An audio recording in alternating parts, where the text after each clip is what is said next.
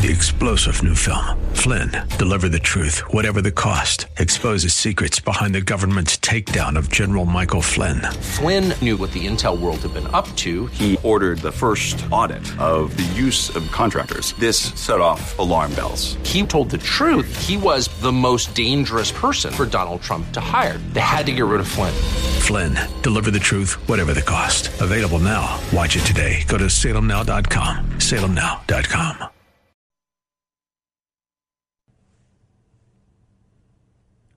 Welcome back. Thursday, January 26, 2023. Phone number 602-508-0960, 602-5080-960. I had a haunting conversation with a very well-known conservative writer that I can't get out of my head. I was lamenting that we spend about $800 billion in the United States every year on elementary and secondary education, K through 12, more than any other country. We spend over $4 trillion every year on health care in this country. We are spending, more money than any other country on these basics like education and health care. And every year we are at the most advanced point, obviously, than any other point in our history. And for all that, we are now seeing that this past year was actually the first year we lost academic achievement on a major scale in literacy and math in our elementary and secondary schools. Nor does anyone seem to care that for the third year in a row, we have seen a reduction in life expectancy in America, down to now our lowest level since 1996. Declining life expectancy is something unheard of or was unheard of in advanced or developing nations. Most of this is, according to the CDC, due to drug use. So, with all this advancement, all this money, all this wisdom and education in the palms of our hands like never before, higher drug use, higher drug deaths, lower academic scores, lower life expectancy. Sound like America to you? I said to her, this conservative journalist, thinker, writer, I said, does this sound like anything great to you, or does it sound like we are becoming the kind of country we used to send missionaries to? That's what too much of this place has become, the kind of country we used to send missionaries to. And then she said, quote, I really don't want to hear about American greatness anymore, close quote. Haunting. And this from someone, her, who I'm pretty sure voted for Donald Trump at least once, probably twice, and certainly supported most of his agenda. Another friend of mine put it that while the world still regards the United States as the leading economic and military power on earth, this same world no longer beholds us with the moral respect it once did. When the rest of the world looks at America, they see no longer a shining city on a hill. Instead, they see a society in decline, with exploding rates of crime and other social pathologies, as I mentioned above. I could add to this a country that doesn't even care about its territorial integrity any more than it does family integrity or the integrity of its citizens. It was put this way: intellectual honesty demands that we accept facts that we would sometimes like to wish away. But hard truths are truths nonetheless. And the hard truth is that something has gone wrong with us. America is not in danger of becoming a third world country tomorrow. We are too rich and likely too strong to allow that to happen. But are we too proud to let it happen? It is not that we live in a society completely devoid of decency or virtue. Many people live well, decently, even honorably. There are families, schools, synagogues, churches, neighborhoods that work. There are places where virtue is taught, learned, and practiced. But they are decreasing. They are on the decline. We are at a point in time that scores another first. The first time in our history when less than 50% of our population regularly attends religious services. there is a lot less of things to be proud of than there ought to be. And I think we know it. John Updike, the great novelist, once put it this way: the fact that we still live well cannot ease the pain of feeling that we no longer live nobly. We're getting used to social regression, or too many are. And what used to cause hair-on-fire responses, never mind just people's concerns, headlines about these things come and go in a day, if they come at all. Still no headline about record all-time highly illegal and dangerous drug use. One headline, one, about record-breaking youth violent increases. William Bennett once put it this way: there is a coarseness, a callousness, a cynicism, a banality, and a vulgarity to our time. There are just too many signs of de-civilization, that is, civilization gone rotten. And the worst of it has to do with our children. Apart from the numbers and the specific facts, there is the ongoing chronic crime against children, the crime of making them old before their time. How did Neil Postman put it? Yanking children from their natural and ethical gardens of Eden, the Garden of Eden of childhood. We live in a culture which at times seems almost dedicated to the corruption of the young, to assuring the loss of their innocence before their time. And my worry is that people are not unsettled enough. I don't think we are angry enough.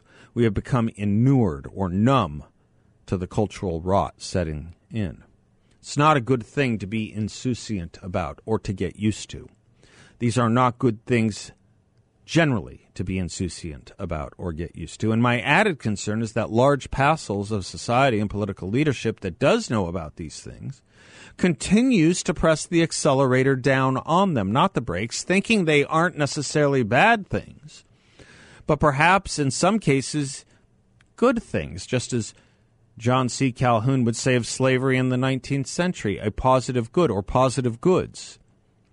John C. Calhoun was one of the most respected political leaders and political scientists of the time, and yet he too could look at something like, and in this case specifically like slavery, and say of it, quote, instead of an evil, it is a positive good, close quote. He would go on to say that to destroy something as such a positive good, so interwoven to society as slavery, would be to destroy society.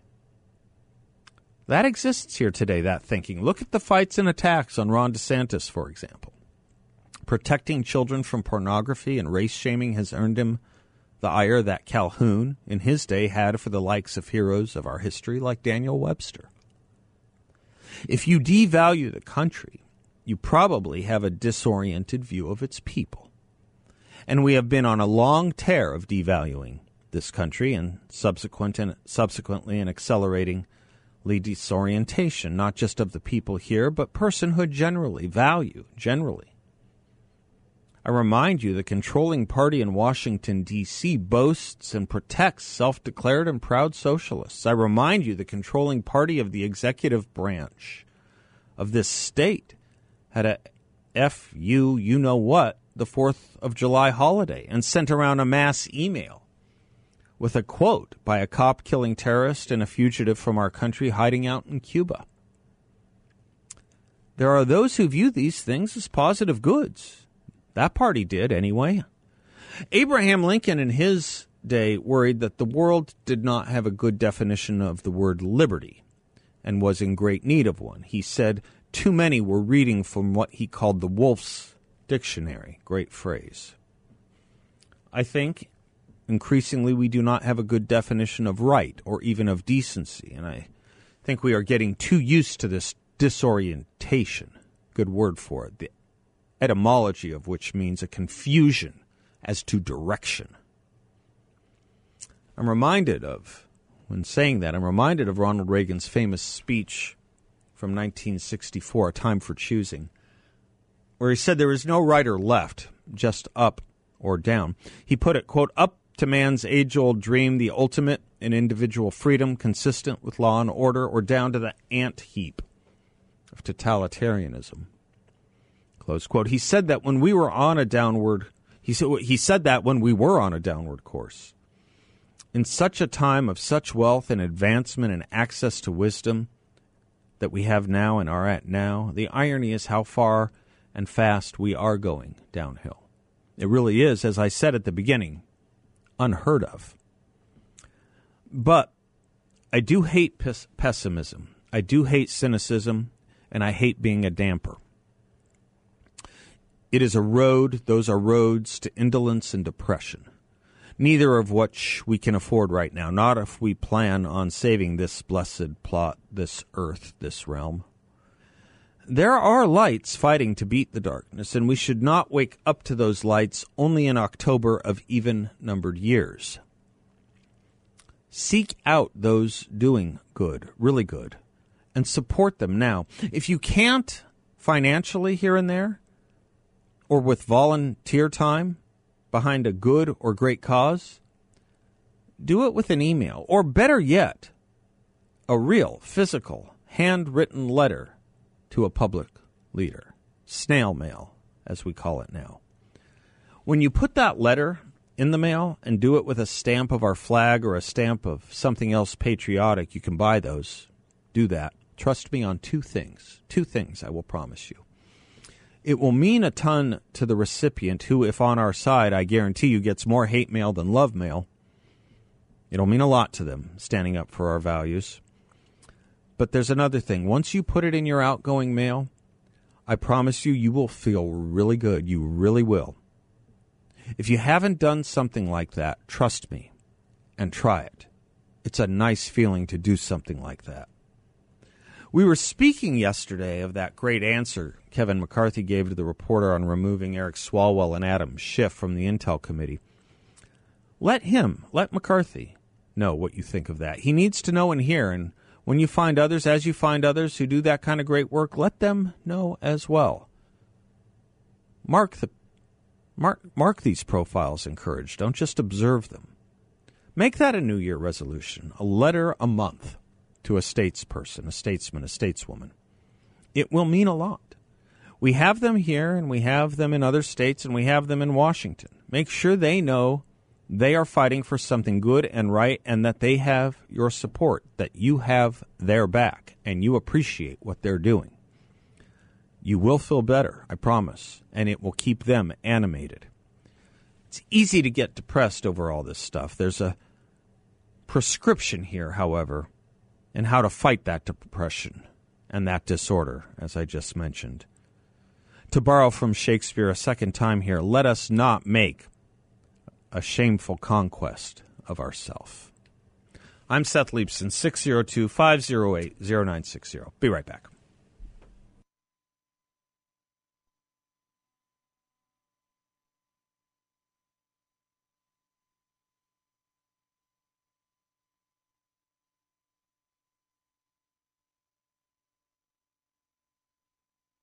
Welcome back to the Seth Leibson Show, 602-508-0960. Mike is in Maricopa. Hi, Mike.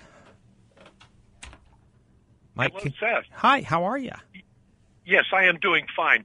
Hey, I got three things I'd like to bring up, but number one, I hear a lot of this stuff about these Abrams tanks, the M1 Abrams tanks going to Ukraine, and I kind of have a question. Either the media doesn't know or different, but about 30 years ago, I was over in Saudi Arabia getting ready to roll into Iraq, Desert Storm. And when we first got there, they had the M1 tanks there because they were the closest, could be shipped there the quickest in case Saddam continued driving south into Saudi Arabia and not just staying in Kuwait.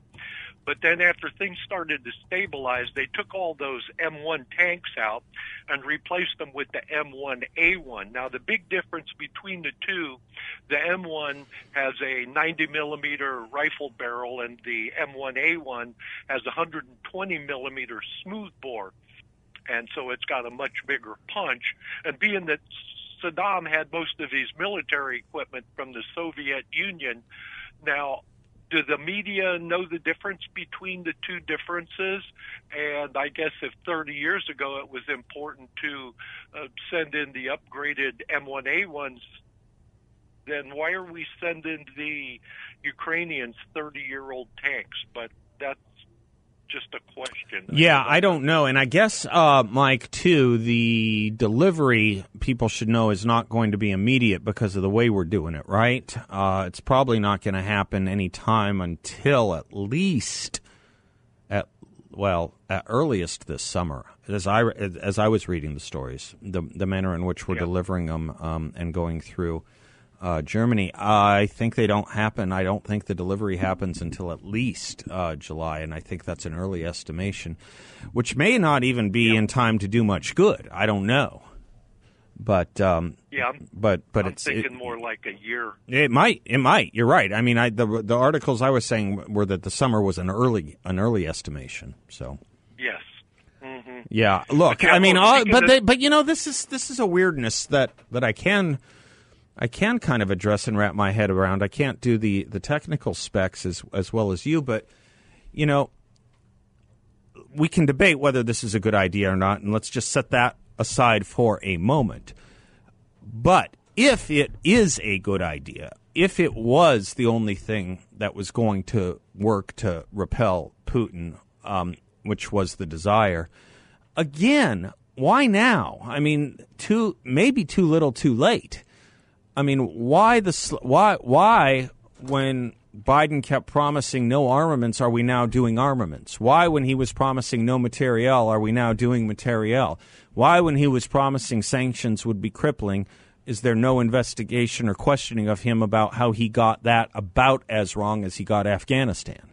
Anyway, public policy issues on, you know, what I think we are being misled about from on high at the White House. Yeah. And now I heard Andy Biggs say that some of this equipment showing up in other countries, in Africa and some other stuff, so whoever knows what that is. But that was kind of the observation I had about, you know, if the M1A1 is much better against Soviet material, why are we showing one, why are we using the antiquated or mothballed one? Yeah. Correct.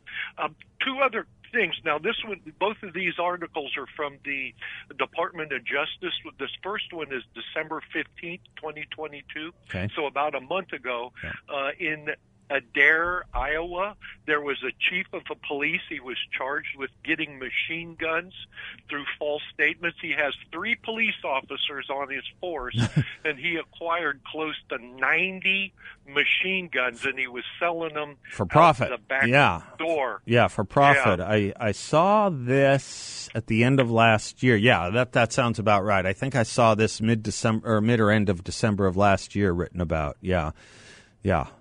Adair, Iowa. Yeah. Yeah. Well, you know, and there might be a theme here. I don't know if it was what were you thinking or chief of police be, you know. So this next one here, this is also from the Department of Justice, and it's the Greenburgh Police Chief, Sean Denning, charged with federal drug crimes. This is out of Pittsburgh. Okay. And he had acquired cocaine and methamphetamine from a source out of Arizona and California, and he was selling it over a pretty good length of time. They were delivering the drugs through the U.S. mail, and it was about a 16-month period between June 21 and October of 22. And I don't know. I just wonder why it is. Well, the real story there, I mean, you know, I think we have to assume, not apologize for, not defend certainly, and not excuse any kind of corruption. We can assume corruption is going to happen here and there in these higher offices that aren't under the scrutiny that they should be. The real tragedy is that Arizona is the nation's drug dealer right now.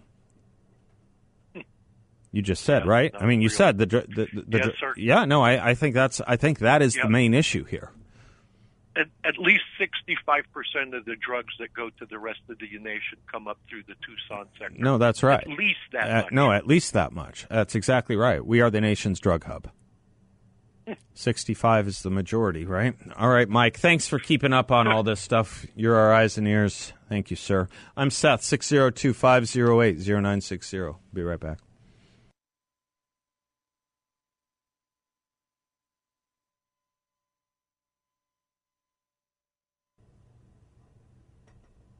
Welcome back to the Seth Leibsohn Show, 602-508-0960. Janosch is calling in from the West Valley. How are you, Janosch?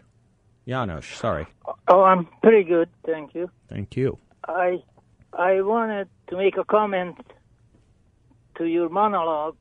Earlier, you were talking about how the country is sinking, and one thing that I never heard of other people say, I believe that we can thank the Beatles, the singing group, for spreading more drugs around, because when they were very famous and they were written about that they used LSD and other stuff, and they didn't die and they were not ending up in jail, so many young people would follow them then. And another person who was helping to sink the U.S. is Hugh Hefner, and you know what he had done. And then I also want to make just one comment. I thought schools would be there to help us get up higher and educated, not to bring us down to the gutter.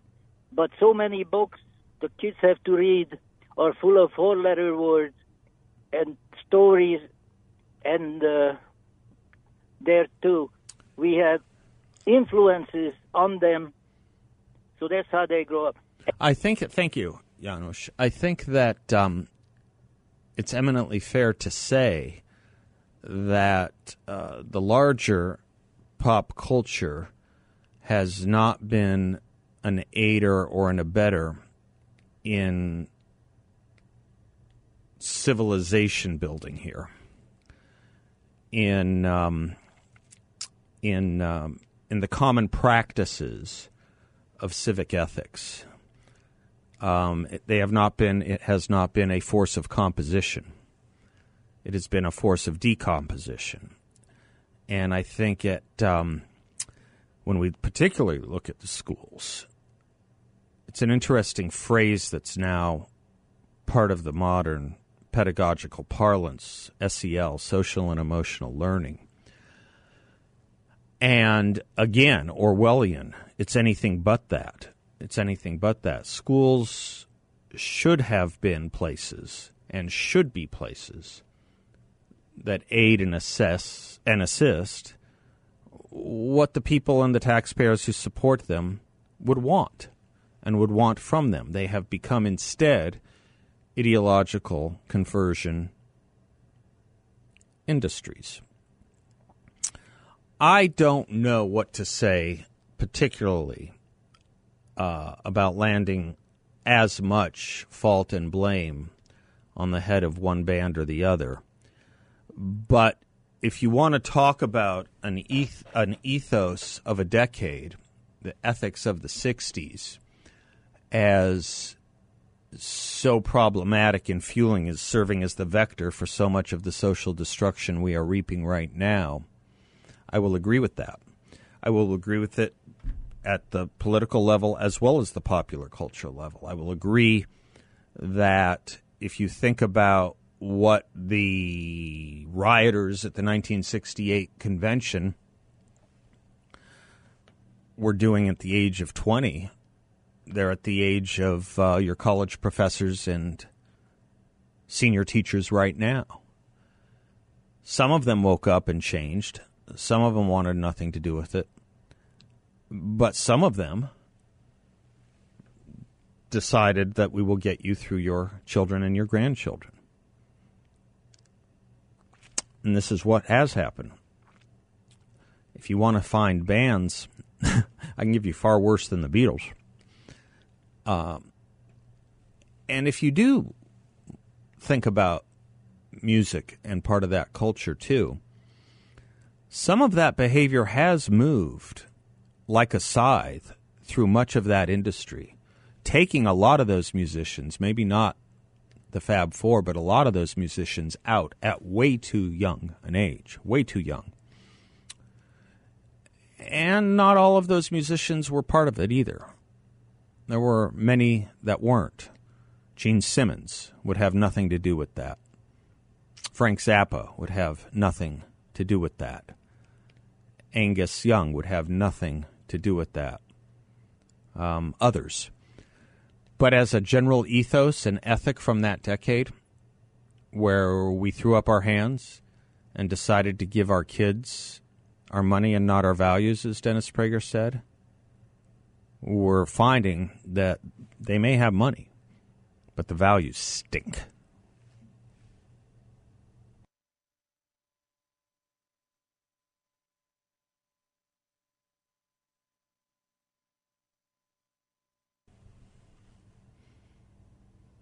Welcome back to the Seth Leibsohn Show. Jeffrey is in Phoenix. Hi, Jeffrey. Hi there. I'm just driving along here, and I was just thinking about the comments about the M1 tanks that you just had a couple of minutes ago. And it seems to me that if anybody does a cursory look at this, it's probably just like anybody else. When these topics come up, I bet you there's a lot of people that go online very quickly and try to learn about some of the equipment and the things that we're doing over there. And if you look, so the country has maybe a little over 10,000 M1 tanks in general. I'm talking about all variants. I just found it interesting also that, first of all, the number of 30 tanks or plus, a couple of support vehicles is such a low number. And then the second thing, it kind of dawned upon me. I remembered a long time ago that, General Dynamics ended up being in a pretty big argument with the Army or with the Armed Forces, and they were arguing about what was going to be the disposition of the plant that produced the M1s. I forget how many plants were up, but there was a problem because if they shut down the plant completely, of course, there's going to be much lost in being able to have parts and serviceability, and to be able to produce more M1 tanks would cost a lot more in the future. Maybe this is a case of possibly a little bit of a long institutional memory where, by the way, if they're sending over very base M1 tanks with a 105-millimeter gun instead of something that is very proven, like what we saw in the Gulf Wars, especially against ex-Soviet designs or, newer Russian tanks, maybe it's really taking work away from General Dynamics. I can't help but think that might be part of it, because there's a program that is supposed to refurbish the old tanks to sort of as new. And I don't know if that includes upgrading the 120-millimeter gun and much more capable systems. But, maybe that's part of it. Although I have to say, I think it's a minimal effort. It was probably, more to try to make the Europeans say yes to sending armor over to Ukraine than probably anything else. You said we were sending the numbers about 30 that we're offering up or we're promising to send? That's what I'm hearing. So while you were talking, Jeffrey, I hope you'll forgive me. I think I got almost everything you said. You were talking about, the minimal number, and when you add that or combine that knowledge with how long it's going to be before they even arrive, which they're saying summer at the earliest, I believe. Last I read, summer at the earliest. It's a little and it's late. If, again, suspending right or wrong, but for those that think it was right, if Biden thinks it's right, it seems like it's very little and very late. It's almost a weird version of that old Woody Allen joke about the couple in the Catskills where the husband says, the food here is awful, and the wife says, in such small portions, too. What I was looking up, sorry, I didn't finish my sentence. What I was looking up was what you were indicating. To give people a sense of scale, we sent something like over 3,000 Abrams tanks in the Persian Gulf War. 3,000. To defeat that, to defeat Saddam. The idea that 30 is going to, turn Putin's head, I don't know. I mean, I try not to talk about things I don't know about. I have general ideas of policy. Military and materiel strategy is certainly nowhere near anything I know much about, so I rely on y'all for that. But just as a matter of math, it seems to me, one, the White House has no idea what it's doing and hasn't from the get-go, especially their messaging on what sanctions would and would not do from the very beginning, then the promise that no personnel and no material would be there, then to the slip of the tongue or the gaffe of telling the truth, I'm not sure which now, that Biden made about troops on the ground in Poland, and what we heard from Weichert, Brandon Weichert early in this week, that there are Americans on the ground, whether they're troops or whether they're contractors is a separate question. And now this notion that, okay, after all, we are going to have to be sending material. It seems like a very, very, very confused and confusing defense strategy and policy for the Ukraine right now coming from the White House. It almost seems, I hate to say it, but if, the numbers you're talking about are correct, and I have every reason to believe that they are, and they seem to comport with what I was reading as well, it almost seems like it's not much more than virtue signaling, where the effort will possibly provide beget more of a problem than it will a solution. It might have the advantage of anger, the advantage of making people thinking we're doing the right thing, and the disadvantage of really ticking off Putin. Yeah. Yep. With a number, with a volume that's not going to do the job that it is intended or promised to do. That's the concern I have, based on what you're saying. Am I reading you right, or somewhere close to right, or accurately? I'd say yes. Okay. All right. Yeah. No, I'm just trying to put all this together, and it just seems we're lost at sea here. It just seems we're totally lost at sea. Agreed. Declining culture is what I had you as on my comment board on, but that's perfectly fine if you didn't want to say something about that. No, I said M1. Huh? I said M1. M1. Okay, well, it rhymes. If history doesn't rhyme, it repeats itself. Okay, Jeffrey, very good. M1, I gotcha. We're fine. There was something I wanted to do on the declining culture. The two things I wanted to do. God, one was a great interview.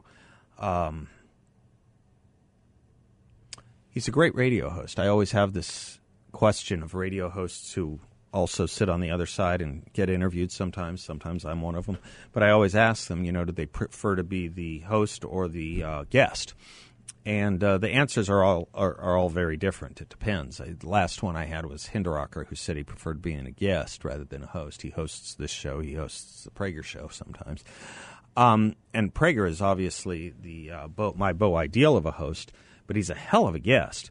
And he did an interview the other day. I hope I have time to play it. My God, it was so good. It was 9 minutes. And as I was saying it to some friends of mine, I think I was saying to maybe some of the staff yesterday at our meeting, it's 9 minutes of what can be an entire course on moral ethics. In 9 minutes, he's a guest on a podcast. I'll try and get to it in the next hour. I have a break coming up. As I go to break, let me put in a word for our friends at YRefi. You've probably been hearing me talk about YRefi for a while now, and if you still have questions about what they can do for you, feel free to contact them at 888-YRefi-34, and they can put you in touch with a lot of satisfied customers who are happily investing with them and seeing returns. Folks, how's your IRA doing? Would you like your IRA to be earning strong fixed interest rates and not be dependent on the stock market or Joe Biden's economy? Did you know you can invest with YRefi through an IRA and other qualified funds? And you can keep your investment, including the high fixed interest rates you earn, tax deferred? That's right, your money can stay in your IRA and you don't have to pay taxes on the income you earn. Check them out at investyrrefi.com. That's investyrrefi.com, or call them at 888-YRefi-34. I'll be right back.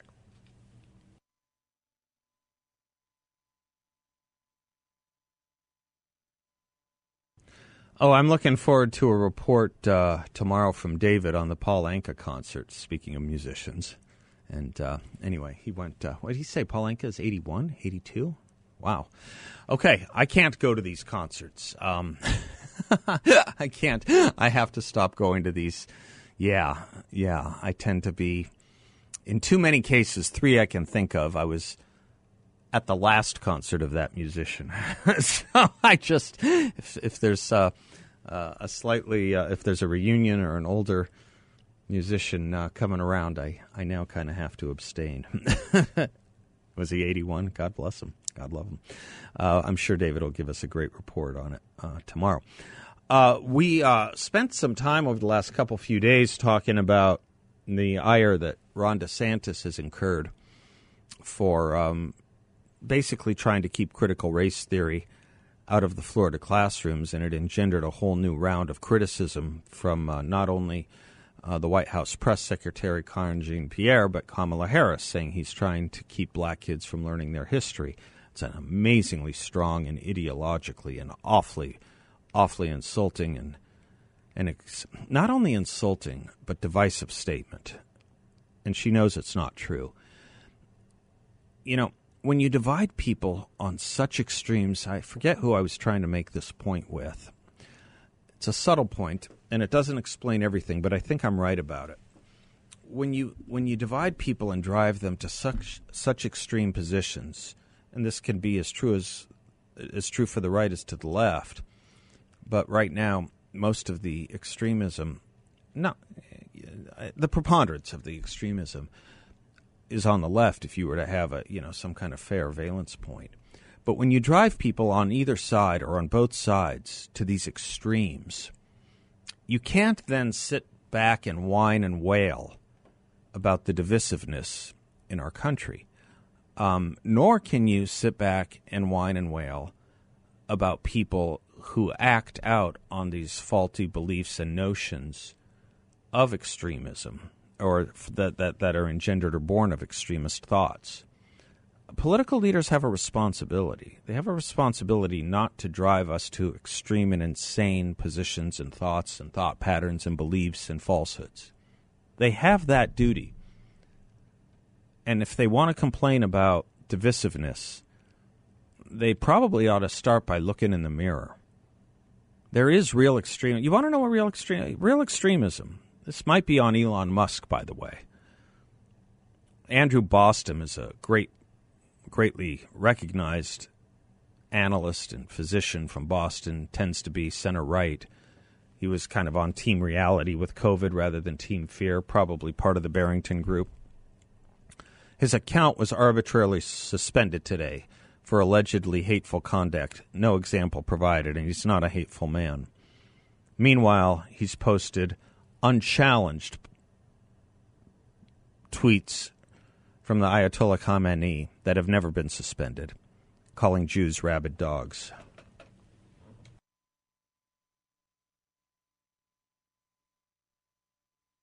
Three-star General Michael J. Flynn, head of the Pentagon Intelligence Agency, knew all the government's dirty secrets. He was one of the most respected generals in the military. Flynn knew what the intel world had been up to. He understood its funding. He ordered the first audit of the use of contractors. This set off alarm bells. The explosive new documentary, Flynn, Deliver the Truth, Whatever the Cost, uncovers the facts behind this scandal. Flynn told the truth. He was the most dangerous person for Donald Trump to hire. I find out the worst enemy that I'm going to face in my life is right here in America. They took my assessment and they wanted me to change it. And I was like, I'm not changing it. They had to get rid of Flynn. With in-depth interviews, archival footage, and never-before-seen personal records of the man behind the headlines. I just felt like I was drowning. Flynn, Deliver the Truth, Whatever the Cost. Available now. Watch it today. Go to salemnow.com. salemnow.com.